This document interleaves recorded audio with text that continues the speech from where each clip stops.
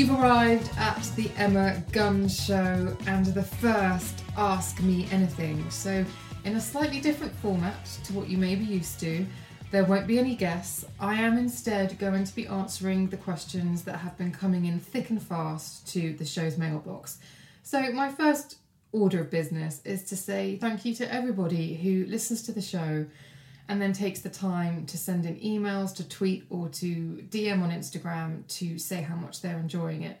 It really means the world to me, and I read each and every single message and I try to get back to them as soon as I can, so thank you.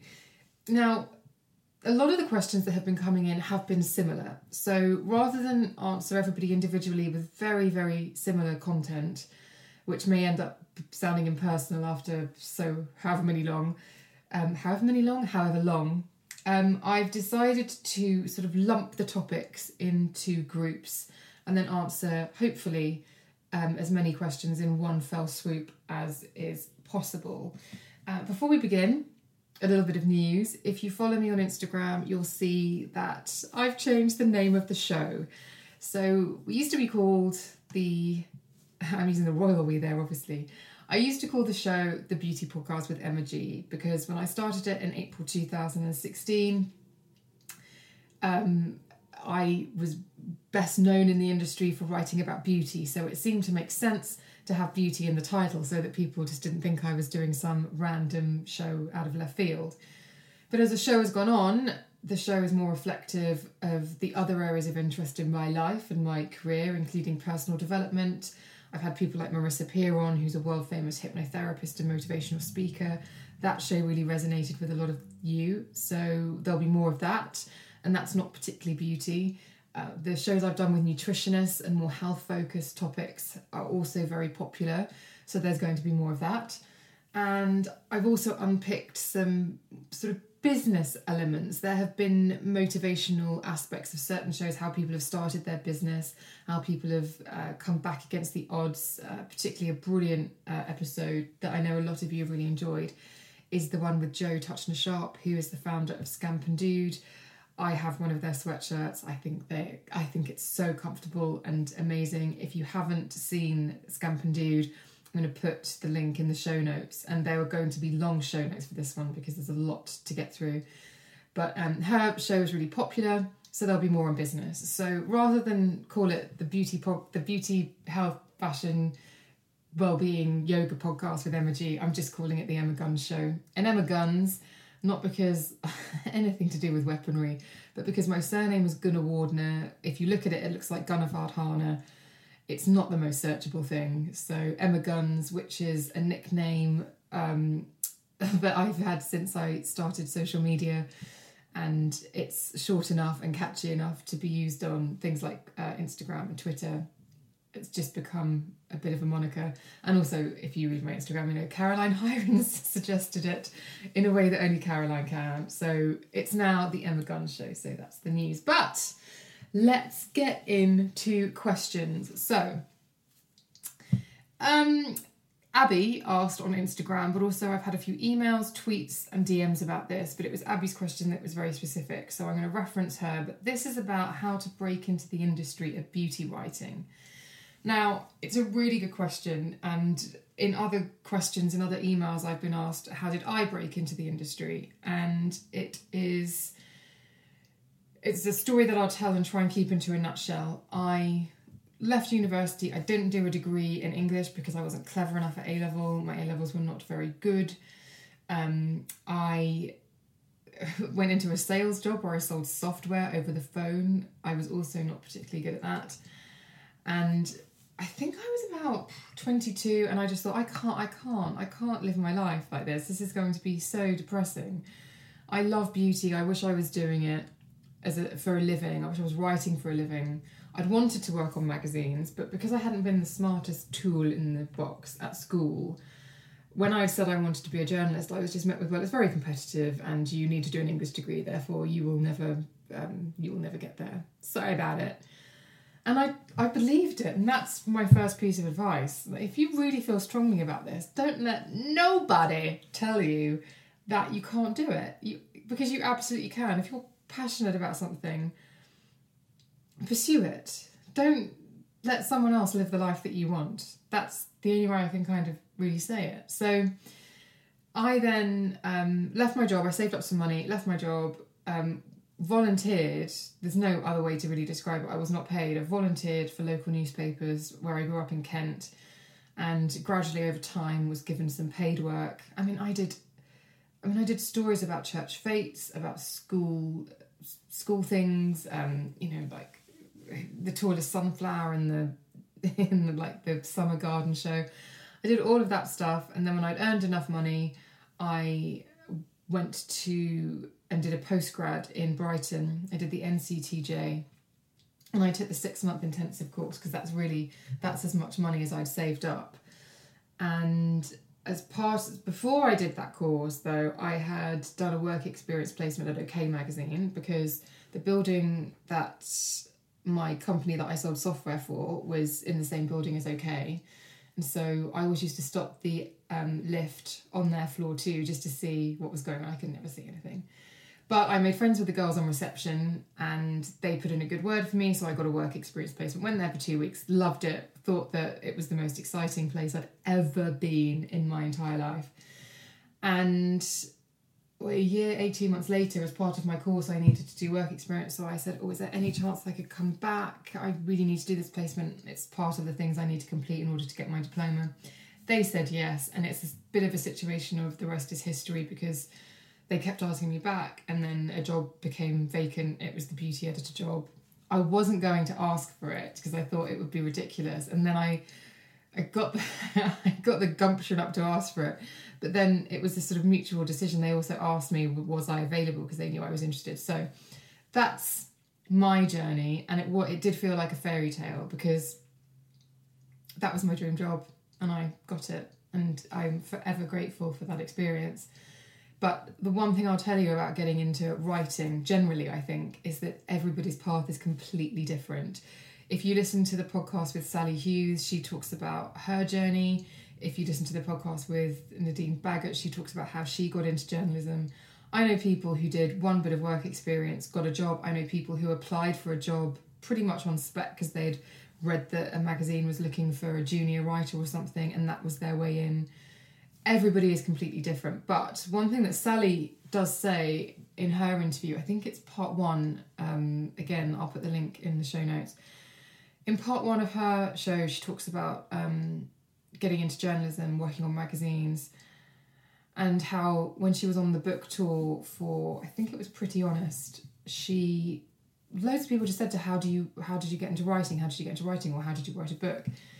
And in terms of how did you get into writing, when I started off, we didn't have blogs. You didn't have, building a website was something that really techie, experty people did.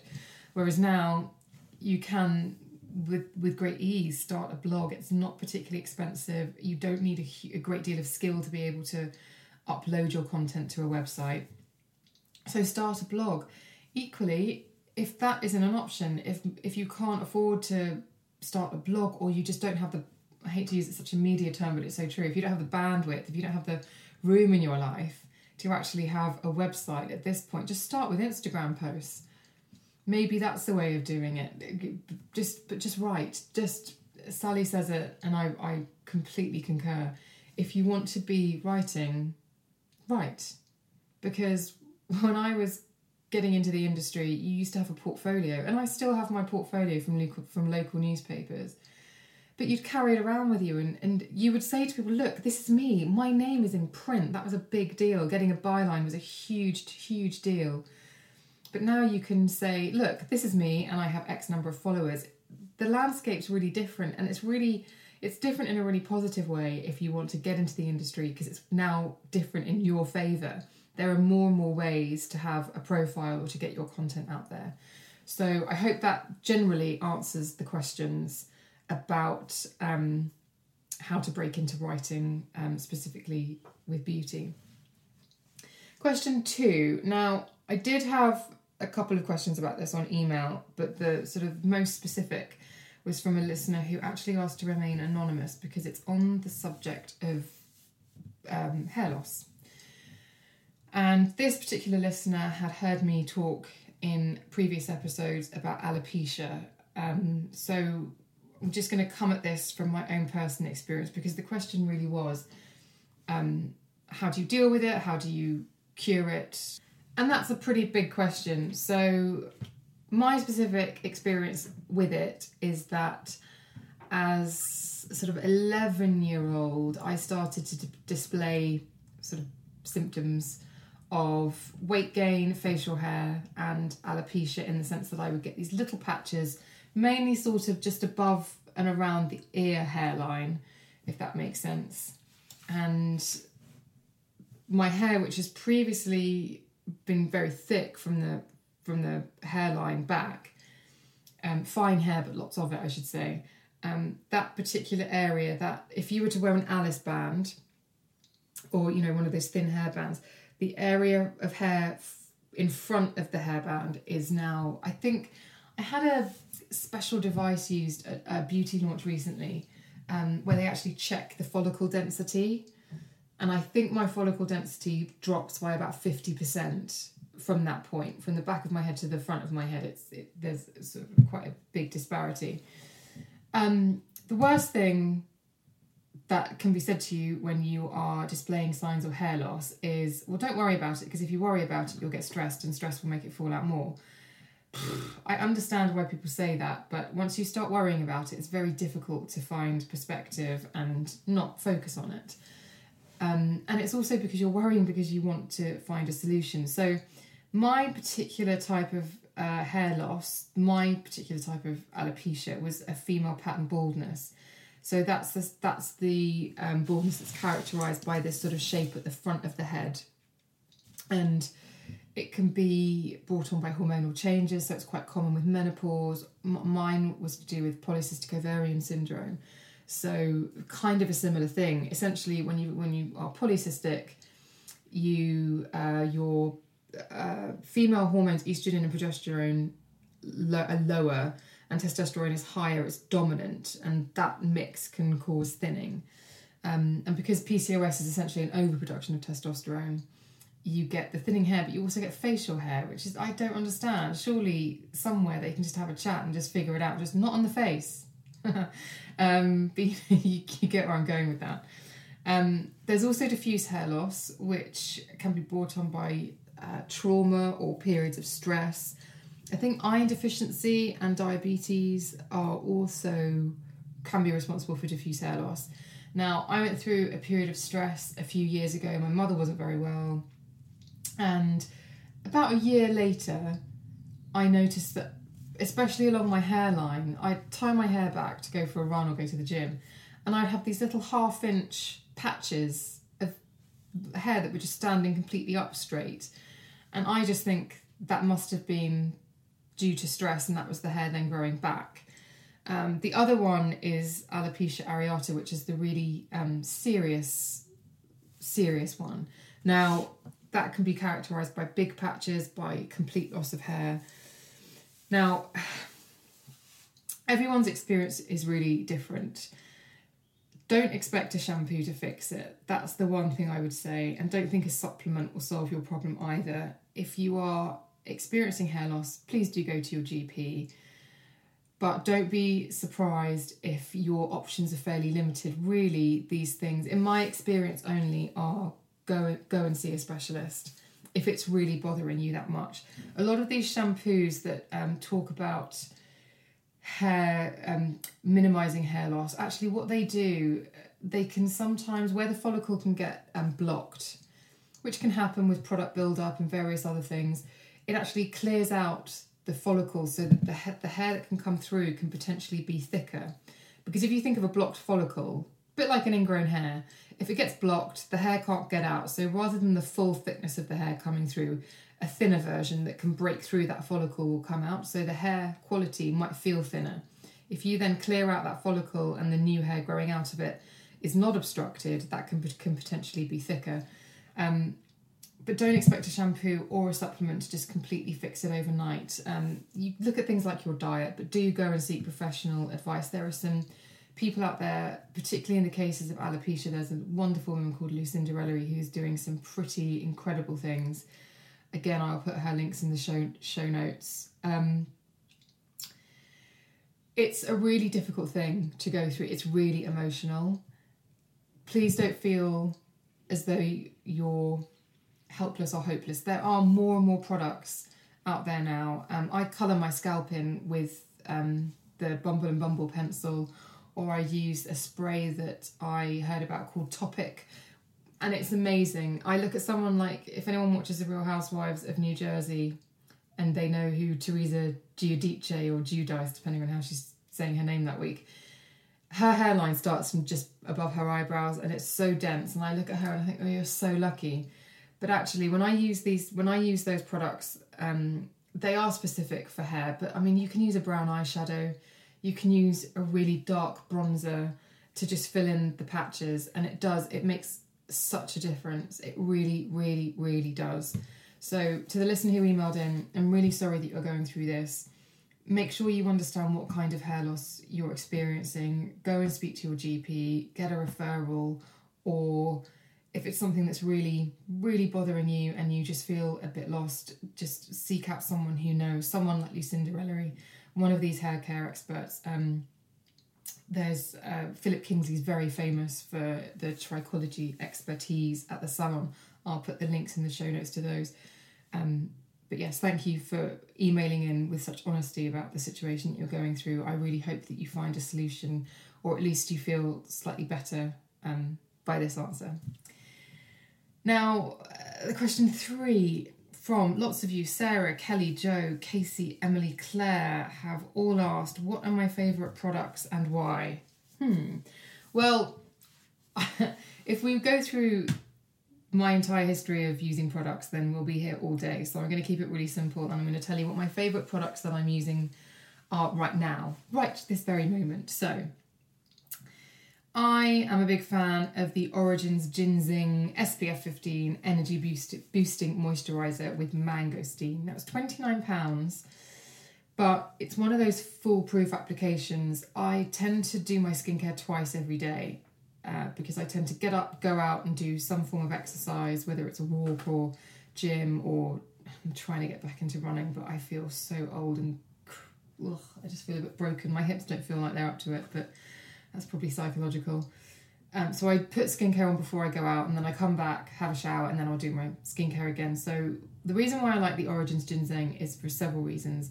It's packed full of antioxidants, it's hypoallergenic, it's anti-inflammatory, and it's antibacterial, but it gives you a veil of colour, and it's got enough moisturiser in it so that if I just cleanse and put that on, my skin doesn't feel tight, and my skin does err on the side of dry, dehydrated. So the mangosteen is the active ingredient in that, and that's what's is a powerful antioxidant and is hypoallergenic and anti-inflammatory.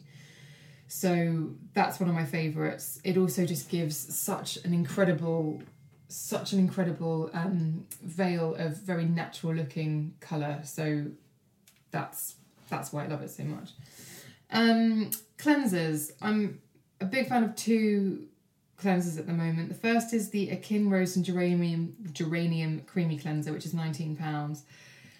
I have been using this for about 6 months, and it's just one of those products that is such a pleasure to use. It smells delicious, it's very natural, it's got organic ingredients, but it also cuts through my makeup. So I can use it in the morning before I put on my Origins Ginseng, and it just makes my skin feel really soft and supple and clean.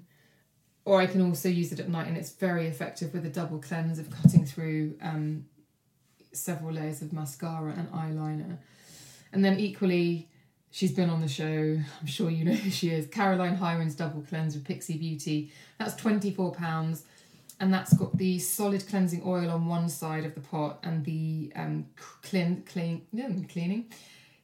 cream on the other side. And the cleansing oil annihilates anything in its path, but really gently. And then the cleansing cream gives you that second round of cleanse, but leaves skin feeling really nice. So if you haven't tried either of those, I strongly suggest that you do. I personally, the way I judge it is, if I was travelling somewhere, would I make sure these were in my case? And absolutely with both of those. I wouldn't want to be without one or the other right now. I'm in love with them. The next one is the Ordinary's Hyaluronic Acid 2% plus B5. It's £5.90. If you listen to Nadine's podcast, which is a goldmine of information about skincare, I talk about how I put loads and loads of balm on my lips at night because they're so dry. And she very rightly said, because I've done my own research now, that actually that can stop your lips being able to self-hydrate, as it were. And I said to her, well, what, should I just put hyaluronic acid on them? And she said, well, give it a go if you can bear it. I haven't used lip balm at night now since I did the podcast with Nadine, which was about a month ago. And then every now and again, I will take a drop of that Ordinary hyaluronic acid and just rub it into my lips. And it's been a bit of a game changer. I don't smack my lips together as much. I do that thing that the girls on Towie do where they're constantly like pursing their lips and smacking their lipstick, I guess just to make sure it's there. Apparently that is a type of addiction, Nadine was telling me when we went for dinner afterwards, but I need to prod her to find out exactly what that is. But that's why I like it. You can also use it all over your face, of course, but that's just why I've been using it after Nadine's advice. So if you do feel like you're dependent on lip balm, or you feel like your lips are always dry, and then when you put balm on, it just doesn't go anywhere, maybe give hyaluronic acid a go. Obviously, it's not a balm. It's very thin, so don't expect to get that lip smacking texture. It's completely different, but stick with it. Next on my list is, again, this is quite a new one. It's the Multi-Tech brushes from Real Techniques. And I went to the launch recently. Sam and Nick were there. They are really good brushes, and they're synthetic fibres. They have a universal shape, so the shape of the brush is sort of almost dome-shaped. And that means that you've actually got lots of potential. You can do lots. You can blend. You can be quite precise with the brushes. So they've got 4, what they call the small point brush set, which is £30. So you get these 4 brushes, and it comes with actually a stand that you can stand them in, which is on my dressing table as we speak. And they're small enough so that you can line your eyes with them, but you can get a lot of pigment into the line. So I really like to do a smoky eye. Who doesn't? But it can be quite difficult because if the brush is too big, you can, especially under the eye, you can make that smokiness a bit too smoky, and then you have to sort of use a cotton bud to take some of that away. The size of these brushes means that you can get a bit more precision. But then when you move to the bigger brushes, so you've got a large brush, which is £16, an XL, which is 18, and an XXXL, which is 18. They are bigger, so the large is great for highlighting and contouring because you can be very precise with the highlight, but if you want to contour into your hollows of your cheeks, you can use a bit more pressure and you can get a bit more dense depth of coverage. And the bigger ones are amazing. I actually just use them to put my highlighter and my foundation on, and it just blends in instantly. There's also a makeup sponge, which is £10, but if you haven't tried the Multi-Tech brushes yet, and they are the white ones with the big, their heads are much bigger. The brushes are, particularly on the larger brushes, they fan out before they go into the dome. Definitely, they are on my list of brushes that I highly recommend, and I've written a review on emmaguns.com in the news section, so go and have a look. Now, quite a few of you have asked about my makeup, because as and when I remember, because of messages, I do a little Insta story where I'll just take a picture and I'll put the products that I've been using. But a couple of you DM me about the foundation that I've been using, and recently it's a couple of Chanel ones. So the first one is Le Beige, which is a healthy glow foundation. It's £37. It comes in 11 shades. Because it says glow in the name, healthy glow foundation, I expected it to be dewy. It's not. It actually has something of a dry down to it, and there's mineral pigments and soft focus powders in it. So even though it is a liquid foundation, it has that sort of almost semi-powdery feel. I never have a problem with my skin when I wear it. It blends so easily. It's light enough. I don't feel like I'm wearing foundation, and it photographs really well, but I think that's because of the powders. So I'm really fond of that one. It's a simple thing of, it's easy to use, so that's the one that I use. The other one is a slightly newer one, or I've only received it more recently, and please forgive my French because I am not. It's the Chanel Le Teint Ultra Tenue, I'm sure French don't say ultra, which is the Ultra Wear Flawless Foundation. Again, that's £37. That's available in 14 shades. That again has a matte dry down, but not like there's no life in the woman, but a pleasant matte dry down, but it feels very light on the skin. Now, I'm very lucky. I obviously work with these brands in the sense that I'm writing about their products. I did not pay for these, so I appreciate that £37 is a big wedge. If I was buying foundation on the high street, I would look at the Bourjois Healthy Mix Foundation, $7.99. That, I've written a review again about this and the concealer that goes with it on emmaguns.com. It makes my skin look really, really good. I would happily wear the Chanel or the Bourjois, and I would feel just as happy with both on my face. The Bourjois Healthy Mix Foundation actually contains a vitamin complex that drip feeds into your skin to sort of wake it up so that you get skincare benefits as well as the coverage, which is a nice touch. And the other one I have to mention is L'Oreal True Match. Now, I struggled to get on with True Match when it first launched, but the reason I want to mention it is because it is on the high street, it's $9.99, and it comes in 23 shades. And I do find it laughable sometimes that there are high street beauty brands that have 6 shades, and they are basically pale to slightly less pale. It doesn't seem particularly right, whereas L'Oreal do have 23 shades, and there are some much. Cool fact, a crocodile can't stick out its tongue. Also, you can get health insurance for a month or just under a year in some states. United Healthcare short-term insurance plans, underwritten by Golden Rule Insurance Company, offer flexible, budget-friendly coverage for you. Learn more at uh1.com. Deeper, darker tones in there. Sorry, that's about like a bit of a rant, but it's true. One last product, because this one I've been using.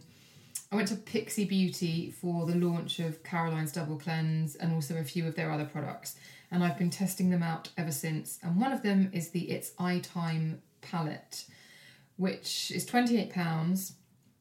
It's 12 shades. They're very highly pigmented. They're very blendable. You can use them with fingers to get a good result. You can use the multi-tech brushes. They are just divine. And I'm always I struggle with eyeshadow palettes because there's either always a duff one in the quartets or the Cincos, the ones with 5 in them, or the ones that have lots, like even the Naked palettes, I actually find their shimmer too shimmery, and I can't get on with that. The more satin finish I really like, but they've got a lot of shimmer in there, and it ends up looking quite cakey on my eyelids, which is a look I just don't like. When metallic looks cakey, this isn't a good look. Whereas this one, there are different sort of textures. There are ones that have shimmer in, and there are more satin, and there are some matte. But they are so wearable, so blendable, and they almost sort of just blend into your skin beautifully. I have a sort of olivey complexion, very fair olive, I have to say. My eyes are green, so I think that does, this particular palette does favour that, because there's a lot of golden, orangey, brown tones in it. But I've spoken to a few other people who have equally found that with completely different skin tones to me. I'm also brunette. I've spoken to a blonde who absolutely loves it. So I have used every single colour in that palette, and that's a very, very rare thing for me to say. And actually, I wore a very out there colour. There's almost like an aubergine-y, russety colour in there, and I wore that the other day. Went out for a meeting and got nothing but compliments. So that's always a winner for me.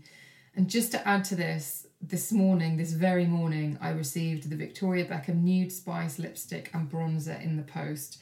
Just done my makeup with them, just uploaded a story to Instagram stories. And on first use, impressed. I've had Nude Spice on for about an hour and a half now. It hasn't dried my lips. It feels very comfortable. I am sort of semi-sipping a coffee. There is a lipstick mark on my cup, but that's kind of cool. Right, I hope that answered your question, and next time I do an Ask Me Anything, I'll go through what I'm using then, because I am fickle. I do chop and change all the time. Question 4. I've had lots of you email about this, so I'm not going to do any shout-outs, but... I am. Yaz. Yaz asked me about this. She has suggested lots of brilliant guests. She's also asked loads of brilliant questions because she is brilliant. And she is a very clever girl who asks very intelligent questions. Yaz, with some of those, I'm working on them. I will get back to you. But this is about guests to potentially return. And I'm talking about the fact that you asked about Abby, and that's Abby Cleve from Ultrasun, talking about specific skincare issues. So, yes, if you want someone like Abby to come back, absolutely. I can ask her too. I will ask her more specific sun care questions and we can really drill down into it, because the last chat we covered a lot of ground. We can really funnel down into anything that you are particularly interested in. I know a lot of you have been asking about Caroline Hirons coming back. I've had tweets, I've had DMs, I've had emails. Look, if enough of you ask, and if Caroline has the time, she's a very busy lady. She has an open invitation to return to this show whenever she wants, and who knows when that may happen, if it will happen. But you never know. Nadine, she's been on twice. Her second show was by popular demand, and I've already had DMs, comments on Instagram and Twitter asking for her to come back for part 3. Yeah, why not? Let's see. I will ask the question. Also had Katie asked about Brandon from Deciem coming on the show. A couple of you have asked for Marco Lenz. Some of you have asked for Lee Pycroft to come back. Look, here's the thing, and I want you to trust me on this. If you ask for it, I will try. I will do my level best to get these people back and to get them on the show and to try and make it work with their schedules. One thing I will flag up is that I have been asked to do a group show to see whether we can get a group of 5 or 6 guests and have a bit of a round table. That is currently in the works. If you have any preferences about who you would like around that table for that show, let me know. And again, I will do my best to make it happen. Question 5. Now, lots of you have been asking about this, and it was also one of the questions on the interview I did with Get the Gloss recently, who asked me about the beauty show and how I started it, why I started it. So I'm going to go through it really quickly with you. And sure enough, I'm aiming high. So dream podcast guests. RuPaul, the drag queen, is so much more than the lace front wigs and everything else and Snatch Game, whatever. He is such an interesting human being. And I listen to his podcast, What's the Tea with Michelle Visage. And when he talks about things like meditation, when he talks about his issues with what he calls the darkness, which I think is his reference to depression, or the fact that he can kind of travel down that negative alleyway. I think he's a very deep and interesting guy, and I would love to get him on the show to talk about meditation, to talk about self-improvement, to talk about his take on the world, because he has had to develop a bulletproof skin. I was listening to another podcast recently with Joe Rogan and Henry Rollins, and Henry Rollins is a really good friend of RuPaul's. And he said something along the lines of, RuPaul's 6.5 feet tall and he dresses like a woman. He's had to run for his life more than once. And I think that sort of sums it up for me. How have you developed this bulletproof skin, Ru? Because you've had to. That's why I would like to get Ru on the show. Now, even though they're best friends, I would separate them, because my second dream guest is Michelle Visage. I think she is so interesting. She's got what I think is probably a photographic memory. She is stupidly bright. She's got autoimmune disease. When she talks about that, it's very, very interesting, and she's incredibly knowledgeable. She seems to really know herself. And from what I've gathered, again, by the same podcast, What's the Tea with RuPaul and Michelle Visage, she seems to be raising 2 really interesting women, and I would just like to talk to her about motherhood, about autoimmune, and about why she's such a campaigner, and why she is the mother. She's everyone's drag mum, really, and I would be really interested to speak to her. I think she's a fascinating lady. Guest number 3 would be Anna Faris, the actress. She has a podcast called Unqualified, and I was listening to Unqualified a lot when it launched. I still do. It's with her best friend Sim Sana. She just seems like such a nice woman. She has been in movies that I really like. She was in The House Bunny. She played Shelley, who I thought was awesome. She was also in The Hot Chick. And yeah, if you listen to her podcast, she essentially gets her showbiz buddies together, chats to them, and then they give listeners advice on love and relationships and life. And it's so brilliant. The one that she did with Jeremy Renner was amazing. And yeah, she's also had RuPaul on the show, which makes me sort of really jealous. I would obviously love to have Victoria Beckham on the show. Yes, I know it sounds really obvious. She's like hugely famous. My numbers would probably go through the roof. But it's more than that. It's because she's gone from being a pop star to a businesswoman, and not like a very successful businesswoman. And when you're Posh Spice, that must be difficult. I don't know as if people really let you outgrow your previous incarnation. She's called Posh Spice a lot. She might not even like that, but I think she's probably had to go on her own journey. Such a terrible word, but let's just say she's probably had to she's probably had to dig quite deep to get a sense of herself back, is what I'm trying to get to. And I think I would love to chat to her about that, whether it's even the case. And I just think that she's very inspirational. She seems to know what she wants and she goes after it, which is a very admirable quality. It's also why I'd also like to get Elle Macpherson on the show. She was one of the supermodels, but she was the one supermodel really who, when in a position of being world famous, became the business one. She was the one who brought out the workout video. I had the VHS, in actual fact. She's always right from the off been very, very business savvy, and I'd love to chat to her about that. And then the other person I would love to get on the show, and I know a few of you have asked about it as well, is Jo Malone. I think I interviewed her a couple of years ago now for Get the Gloss, and we both ended up in tears. It was quite emotional. I really, really like her as a person, but I also think that her business career is incredibly fascinating. She's very tenacious. She's been through a lot in her life, and I think we would have a really good chat. So those are my dream guests. So let's put that out into the universe and hope it happens. Question 6 is, how do you start a podcast? Tanya specifically sent a very long email. Should I start a podcast? There are lots out there. Will I be heard? Is it worth it? Is it difficult? So I'm just going to break it down and try and keep it really simple. I actually had to do a lot of research. I'm not techie in the slightest. So I had to do a lot of research to figure out how to A, record a podcast, B, turn a file into a thingamajig that you put onto a server with an RSS feed. Like it did send my mind a bit too lally. All I will say is if you Google how to set up a podcast on iTunes, there are really good tutorials and step-by-steps. I'll try to find the ones that I think are most helpful. I can't remember the ones I used at the time, I have to be honest. But I will try and put the links in the show notes so that you can at least just have a quick reference to go to. And then sort of another tone of these emails was, is it worth me starting it? Will anyone listen to it? And I'm going to take this back to Kevin Smith, the writer and director. I listen to his podcast called Fat Man on Batman because I love my comics. I don't read comics. I love my comic book movies is what I should really say.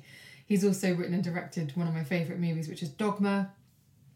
And he just said, everyone should have a podcast. Everyone should be doing it. Everyone should be doing these podcasts. If you would listen to it, do it. And he said, and aside from that, at some point, someone, doesn't matter when, but someone's going to message you and tell you that you're speaking their language or that you made them happy or you entertain them for an hour. So just do it because you want to do it. But then one day somebody is going to validate what you want to do. So I put the podcast out there, didn't think much of it. And then I didn't do it to get, the email from somebody. But very recently, about 6 weeks ago, a girl called Laura messaged me saying that I kept her company while she was in hospital. Or the podcast did, I should say. And that she's a fan of the show. And that just meant the world to me. It really, really did. You just don't know. I really believe in putting the podcast out there because I've been interviewing people for years. And when you interview people for print, you don't get a sense often of the entire conversation because you have to write for space. and you sometimes don't get a sense of, particularly with experts, you have to really condense it down. And I just thought, God, I would interview these incredible people, and then I would perhaps use 1/10 of what I'd got out of them because there wasn't space, or the feature wasn't quite right for putting everything out there. And I really believed in doing these interviews where people were allowed to you just give them room and they shine, and that's why I did it. So as long as you know why you're doing it, and as long as you believe in it, you'll just keep recording it and you'll keep doing it. And if anyone does start a podcast who's listening to this, if any of you guys who emailed in start a podcast, let me know. I'll like it, I'll subscribe, I'll give it a 5-star review. Just let me know. Question 7 comes from, again, lots of you. Vicky, Hannah and Eleanor are the ones who stand out on the emails. They've been asking for product advice and skincare advice specifically on what they should be doing for their skin. And I think Nadine said it best when she said Google your ingredients, that you have to understand your skin. If you're looking for someone else to tell you what to do, you could end up on a hiding to nothing.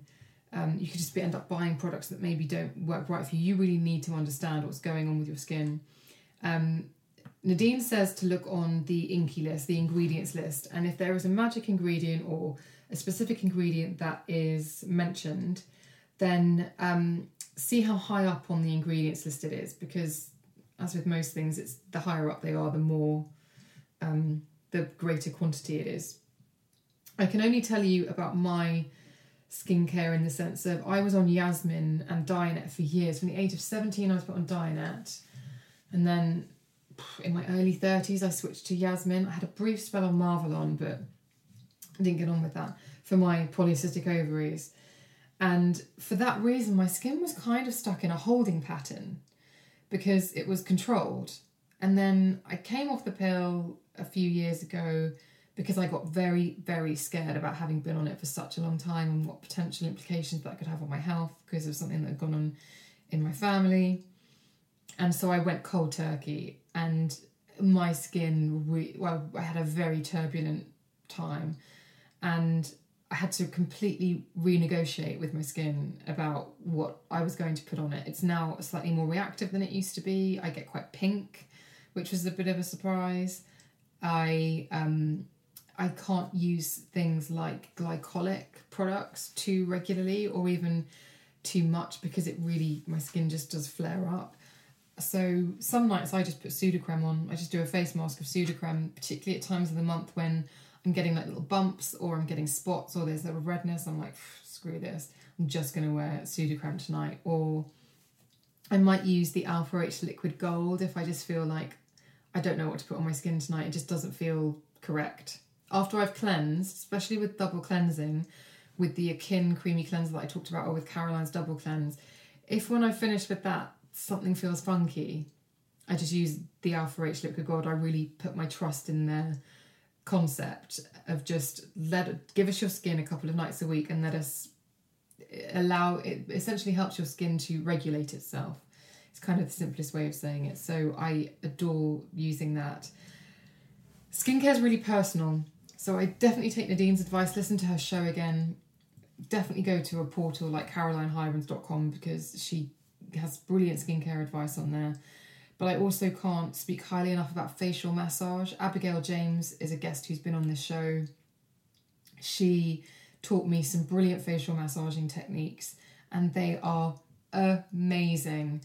Just for stimulating that, just energizing your face is basically what I can say. And I remember, I know one of the reasons why I used to love running in the morning was because my face would drop. Like if you wake up and you're slightly puffy and you go for a run, then your face drops because you know that fluid has to go somewhere. I haven't been running as much recently, and I bought a trumpet at New Year, and you may laugh, but a few minutes on the trumpet, and by a few minutes I mean I listened to Guns N' Roses' You Could Be Mine, and then Christina Aguilera Fighter, first thing in the morning, strap on a sports bra obviously, jump up and down on the trumpet, or do running on the spot on the trumpet to those two, which is around 9 minutes. My face is completely puff free because it's its own form of drainage. Now I realise not every home can house a trumpet, but I really enjoy it, and it puts me in a good mood for the day. I live on the ground floor, I hasten to add, so my neighbours don't hate me. They hate me because of the singing when I have a few wines, but that's another podcast altogether. Question 8. Now, this came from Emily, Laura, Lucy, Abby and Christina. Who is my favourite guest so far? Well, what? That's the hardest question of all. Hardest question of all. I don't have a favourite guest. I actually love all of them in their own unique and special ways. A, because they gave me the time and let me commit them to audio, but B, because they're on this show because there's something pretty special about them. I love the fact that Luke Hersherson was a fan of the show before he came on it. And has been such a great support. I love the fact that Nadine has come back twice. Alexia Hargrave was somebody who, yes, I recorded her for the podcast, but I feel like we were supposed to meet. So there's lots of things, lots of guests. Michelle Doherty and Tom Ogden from Alpha H. I now sort of feel a bit sick if I don't speak to them regularly. It's just, they're all my favourites. I'm not going to pick one, so sorry about it. Question 9 is about anxiety. The eagle-eared among you will have heard me talk about it with Luke Hersherson and a couple of other times on the show, and it's something that some of you have emailed about, saying that you've been struggling and what do I recommend? I don't have the answers is the first thing I'm going to say, but what I can say is that hearing other people talk about their anxiety really helped me. Specifically, it was a video that Sam and Nick from Pixie Woo did, cropped up on my Facebook feed, and I watched it. Sam talks about her anxiety, but it was actually something Nick said that really brought it home to me, because when I was struggling, and I'm certainly not out of the woods yet, I hasten to add, but when it was more intense, I was the queen of excuses. People would ask me to go somewhere and I would have an excuse. And what I was hiding was, I can't, and I don't want to tell you why. I feel ridiculous, I'm breaking out into a sweat, I'm crying, I don't really understand. So the main thing I would say if you're going through anxiety is you're not alone. And I will tell you what has helped me, because I can certainly not going to give you the definitive answer, I can only tell you what's helped me. I started meditating through the app Headspace.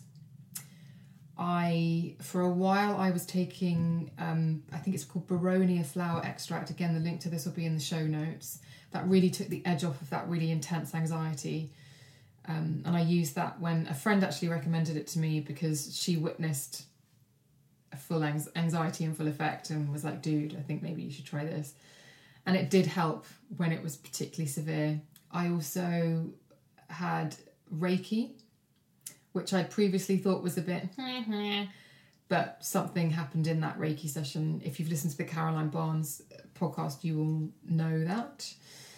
I also started going out every morning and getting a walk, because a lot of anxiety for me, I think, it's all stress related, and if I'm working out too much and doing the things that I've always done, which have been sort of lifting weights or running, they're actually exercise that will produce adrenaline and cortisol, which is the last thing you need if you are mentally bringing stress on oneself.